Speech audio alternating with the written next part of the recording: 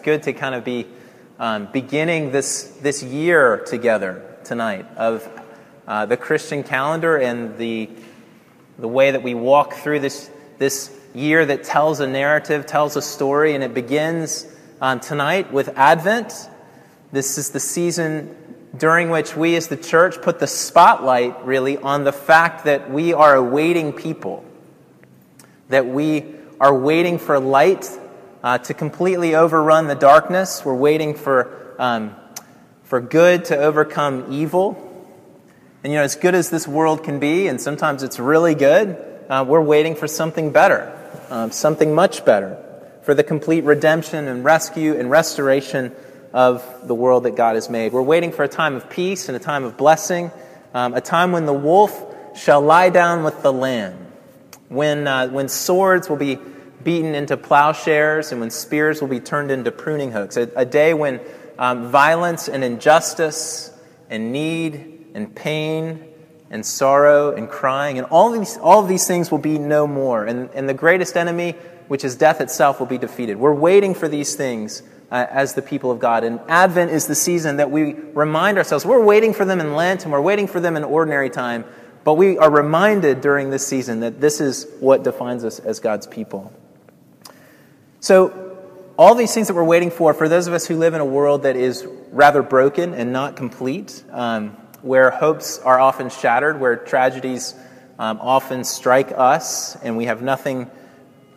We have no way of stopping them. And I would say we at Church of the Cross know this quite well. We've tasted the bitterness of the world fairly frequently in our short history together. So this waiting for all these things sounds like it's too good to be true.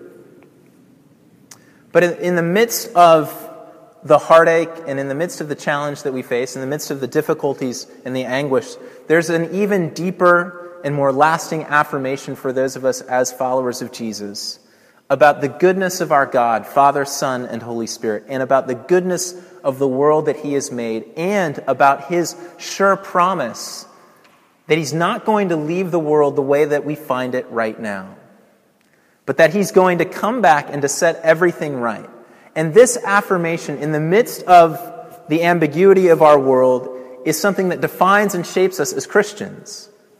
And this season is the time that we are to open up the floodgates, if you will, and to see the longing and the yearning for this future that God has promised, this glorious future that we affirm week after week after week together when we say in the Nicene Creed, as we'll say in a few minutes, that Jesus will come again in glory to judge the living and the dead, and His kingdom will have no end.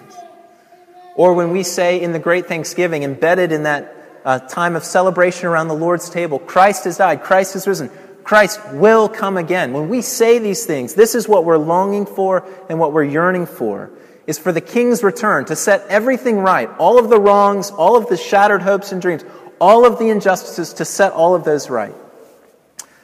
But the reality is that waiting for this day to come can be quite difficult. It can be quite hard. Well, we can grow weary and impatient just waiting in line at the grocery store for all the trivial things. We wait a lot in our lives, let alone waiting for Jesus' promised return. So the question I want to ask as we approach this season and as we approach this text in Mark's Gospel is, what do we need to hear as the people of God who are indeed called to wait, to be a waiting people? And in Mark 13, which is where we'll be tonight, Jesus tells us that we need to stay awake, to keep alert or to keep watch. Stay awake, stay alert. There are three different verbs that all basically mean the same thing, three different exhortations. Now, before I expand on that a little bit, let me say briefly that Mark 13 is one of the most dizzying passages of all of the Scripture to interpret and to understand. Fortunately for all of us, we're going to avoid many of the exegetical complexities of this passage tonight. Though I do want to say, for those of you who are aware of these discussions and debates, that I believe the most plausible reading of Mark 13 is that up until verse 31, Jesus is speaking about the fall of Jerusalem in AD 70. Prophetically speaking, because it hadn't taken place when he announced this. And that everything that takes place then in verses 32 through 37, Jesus has made a transition, and he's now speaking about his second coming, his coming again. as well. So this is my starting place as we approach verses 32 through 37 tonight. And despite the dizzying complexity of Mark 13 and how it gets interpreted and how it's been interpreted, the message of these 6 verses is crystal clear for the church, for us. So starting in verse 32, Jesus says, first of all, he says that only the Father knows when he's going to return.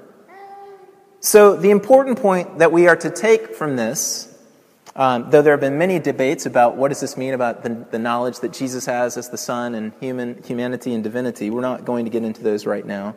The thing that we need to take clearly from this, that Jesus is wanting to introduce to us, is that we don't know when he's going to come. So we know for sure that he's coming. That's an absolute affirmation that we make in the church. But we don't know when he's going to come. As Paul says elsewhere, he says, the day of the Lord will come like a thief in the night. There will be an element of surprise. And we see this again and again in the scriptures in the New Testament.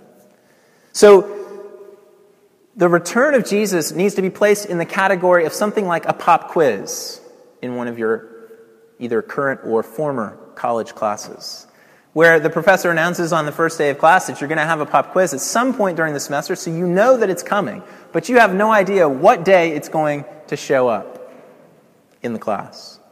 Or maybe this will be more helpful. It's kind of like the parking ticket enforcers in the city of Boston who go around with their little, ticket printing gun that feels more like an assassination weapon to many of us.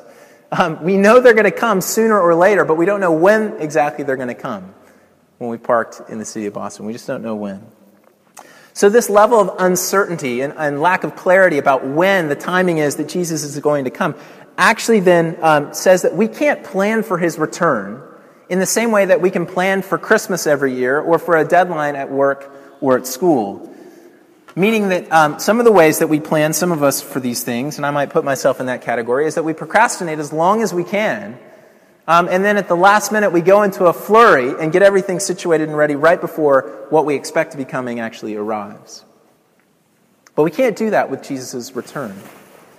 And the uncertainty of his coming, or the uncertainty of I shouldn't say that, his coming is certain. The uncertainty of the timing, or the when of his coming, informs the exhortation then of verse 33, which begins to shape his words to us in this text. So verse 33, he says, "Be on guard, keep awake, for you do not know when the time will come."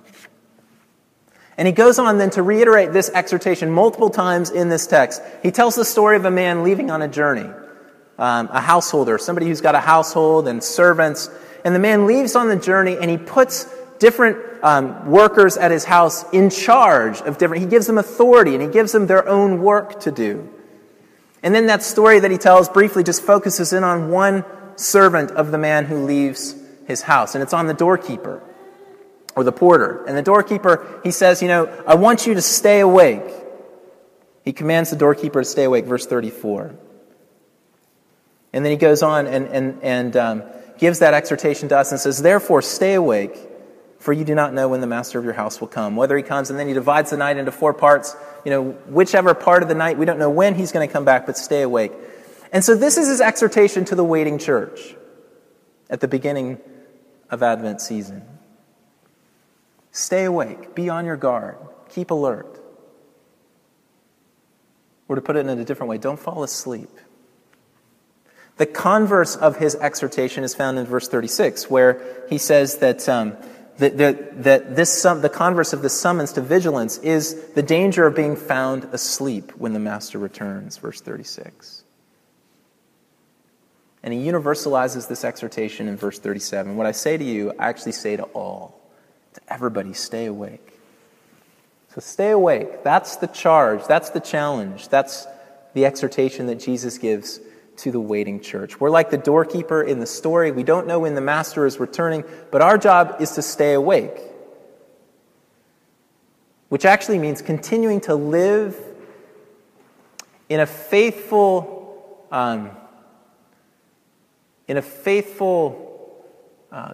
execution of the charge that our master has given to us. That's what it means to stay awake, basically. Stay awake means to live out the charge that the master has given to us. To be faithful stewards around the clock, which means that for us as Christian disciples, there is no off-duty time. So stay awake. So here's the way I want to help you remember this, is that the exhortation that Jesus gives to us, the church, is to be spiritual insomniacs. To be people who never go to sleep and who stay awake.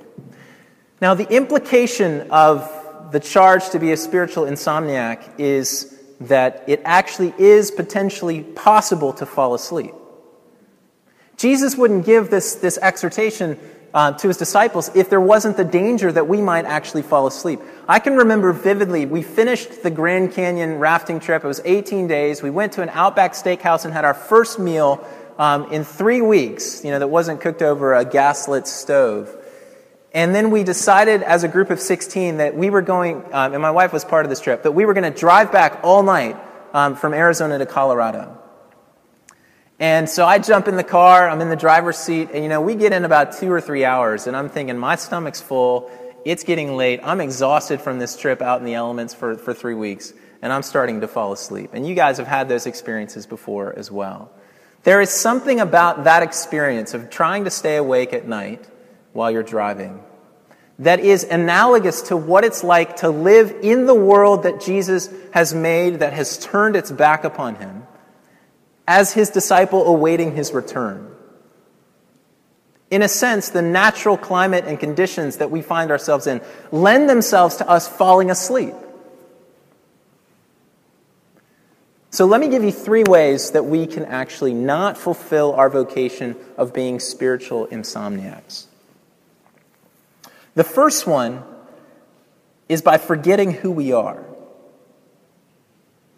This one's so central and so basic, by forgetting who we are. It's easy to start living in the world as if we're just, and think about it, you can fill in the blank in your own life. In my life, I can fill in the blank with, daddy, husband, pastor, church planner. You can fill it in with teacher, maybe mommy or daddy, roommate, friend, student. We start to live our lives in the world that we find ourselves in all kinds of ways, under all kinds of roles, with all kinds of titles. And it can be so easy to forget who we are.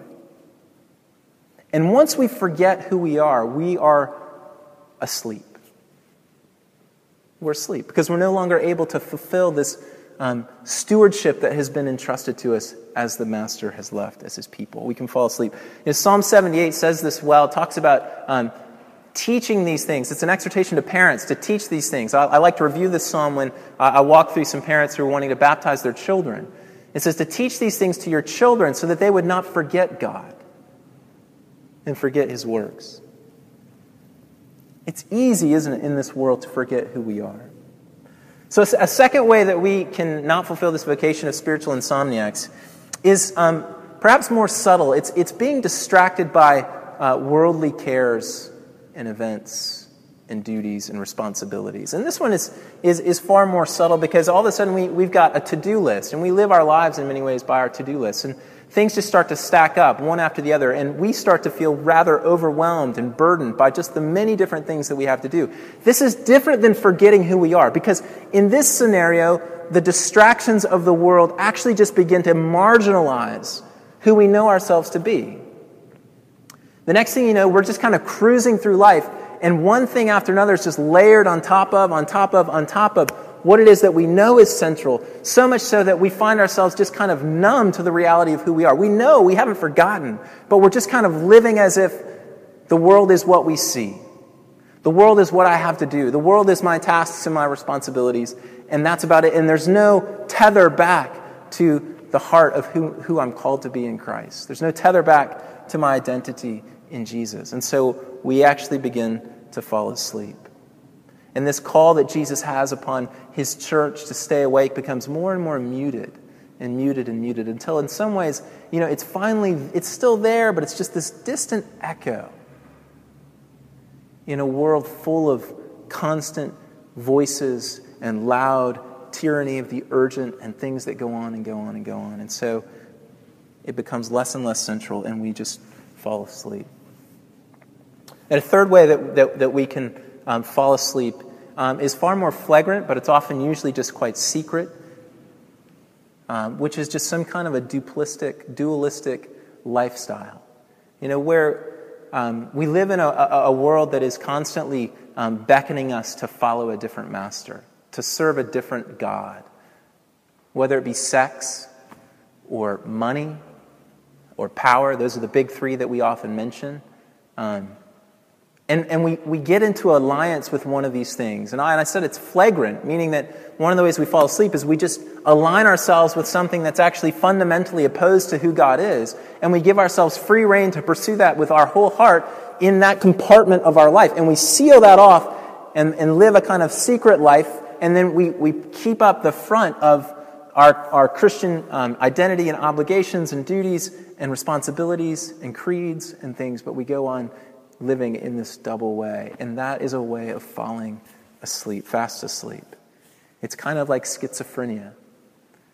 That on the one hand we proclaim these things and to be this way, and on the other hand, in the part of our life that nobody else knows, maybe not even our spouse knows, there's something else going on.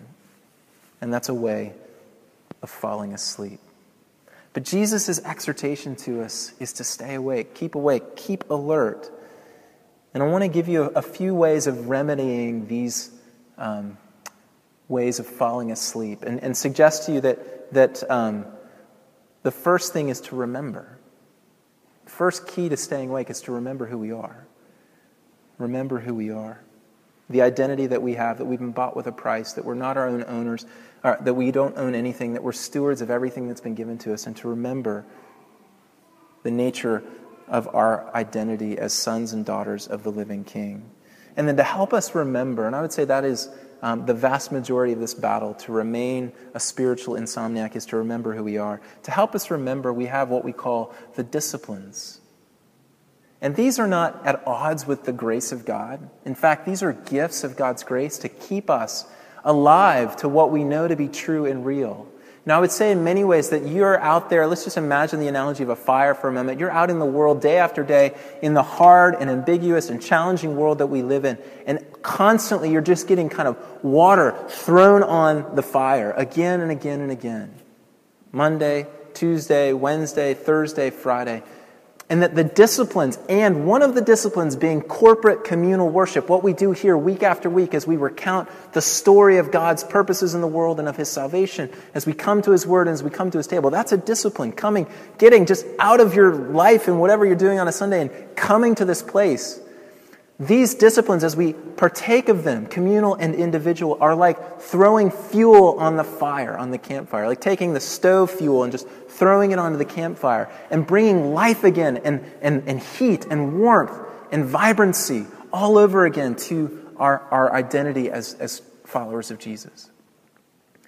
So to take up the disciplines. And another thing I want to suggest to you is simply the reality, and we focus upon this some during Advent season, of confession and repentance. If something I said about this double life speaks to you in some way, the way to remedy that kind of sleep is to come into the light. The way we come into the light in the church is to confess our sins. And sure, we confess them to the Lord first, but we can confess them to one another as well. And to bring them to the light and to repent, to turn away and to embrace a whole new way of living. So to remember, help us remember by the disciplines. And then one of the disciplines being repentance and confession is to come out, to help us continue to stay awake in the world that we find ourselves in. And I want to just close by saying there's another motivation that's running through this text for staying awake, and that is the reality or the prospect of seeing and meeting our Master, meeting our King. The reality of the future judgment when the Master comes back, and how would we be found? And Eric Remarquez, I'm looking at Bianca because you know German and I don't, so I may have butchered the name. His novel, which I have read, All Quiet on the Western Front, about trench warfare in World War I, written from the perspective of a young German soldier who spent most of his time in warfare in the trenches. He writes this. He says, describing their outpost on the front lines, there's a great deal of polishing being done. We are inspected at every turn. Everything that is torn is exchanged for new. I score a spotless new tunic out of it, and Kat, of course, scores an entire outfit. A rumor is going around that there may be peace. But the other story is more likely, that we are bound for Russia. Still, do we need new things for Russia? At last it leaks out. The Kaiser is coming to review us. Hence all the inspections. For 8 whole days, one would suppose we were a base camp. There's so much drill and fuss. At last the moment arrives. We stand up stiff, and the Kaiser appears. You know, when the superiors got word that the general was going to come and inspect the army, they began all the fuss of preparations and shining their shoes and putting on new uniforms, and all of these things were taking place because of the prospect of what? Of meeting the one who was in charge. And that prospect is a reality for us as the waiting church. But we obviously just don't know when it's coming. Now, generally for us as Christian believers, judgment is a good thing, and we need to hear that clearly in the Scriptures. Judgment is the means by which God is going to purify His world and make all things new. And as those whose identity is primarily as children of the light of the day and not of the night, we do not need to fear the future judgment that God is going to bring. We hasten that when we cry out, "Come, Lord Jesus," during Advent season. Come, judge the world. Put the world to rights. Make it all the way it's supposed to be. We long for this. We belong to our Father, and so we hasten this day to come. But this future meeting also has ramifications. This future reality of God's coming judgment has ramifications for the present day and how we live. And that is at work, those ramifications, in this exhortation that Jesus gives to us to stay awake. You're going to meet me again, he's saying, the master who has gone away, and he's put you in charge of something. What will he say when he comes back to find you? You know, we have a fascination in our culture right now with judgment. If you just think about all of the reality TV shows for a moment, we love to watch people, American Idol, X Factor, Dancing with the Stars, pick your favorite. We love to watch people meet their judge, don't we? And when somebody has performed incredibly poorly, and we see them standing up, we know they're going to have to face the judge. We kind of start to squirm, and we feel a little sense of delight in what's about to come. But similarly, when somebody has just knocked it out of the park, there's that same desire in us to see them meet the judge, right? And to receive the accolades and the praise for having done their job well. Well, that's not just a reality show for us as believers, but that day is coming. And it's the prospect of that day that's coming that Jesus invokes here to remind the church that's waiting in a world of challenge, in a world that causes us to fall asleep again and again and again, to encourage and motivate us to stay awake, to keep alert, that we're going to meet our King, our Judge. And we long to be among those people that he says, "Well done, good and faithful servant." That will be the charge that's given to us. That will be the pronouncement that's made over us as we heed this call to be spiritual insomniacs in a world that easily puts us to sleep, to stay awake and to stay alert by God's grace. Amen.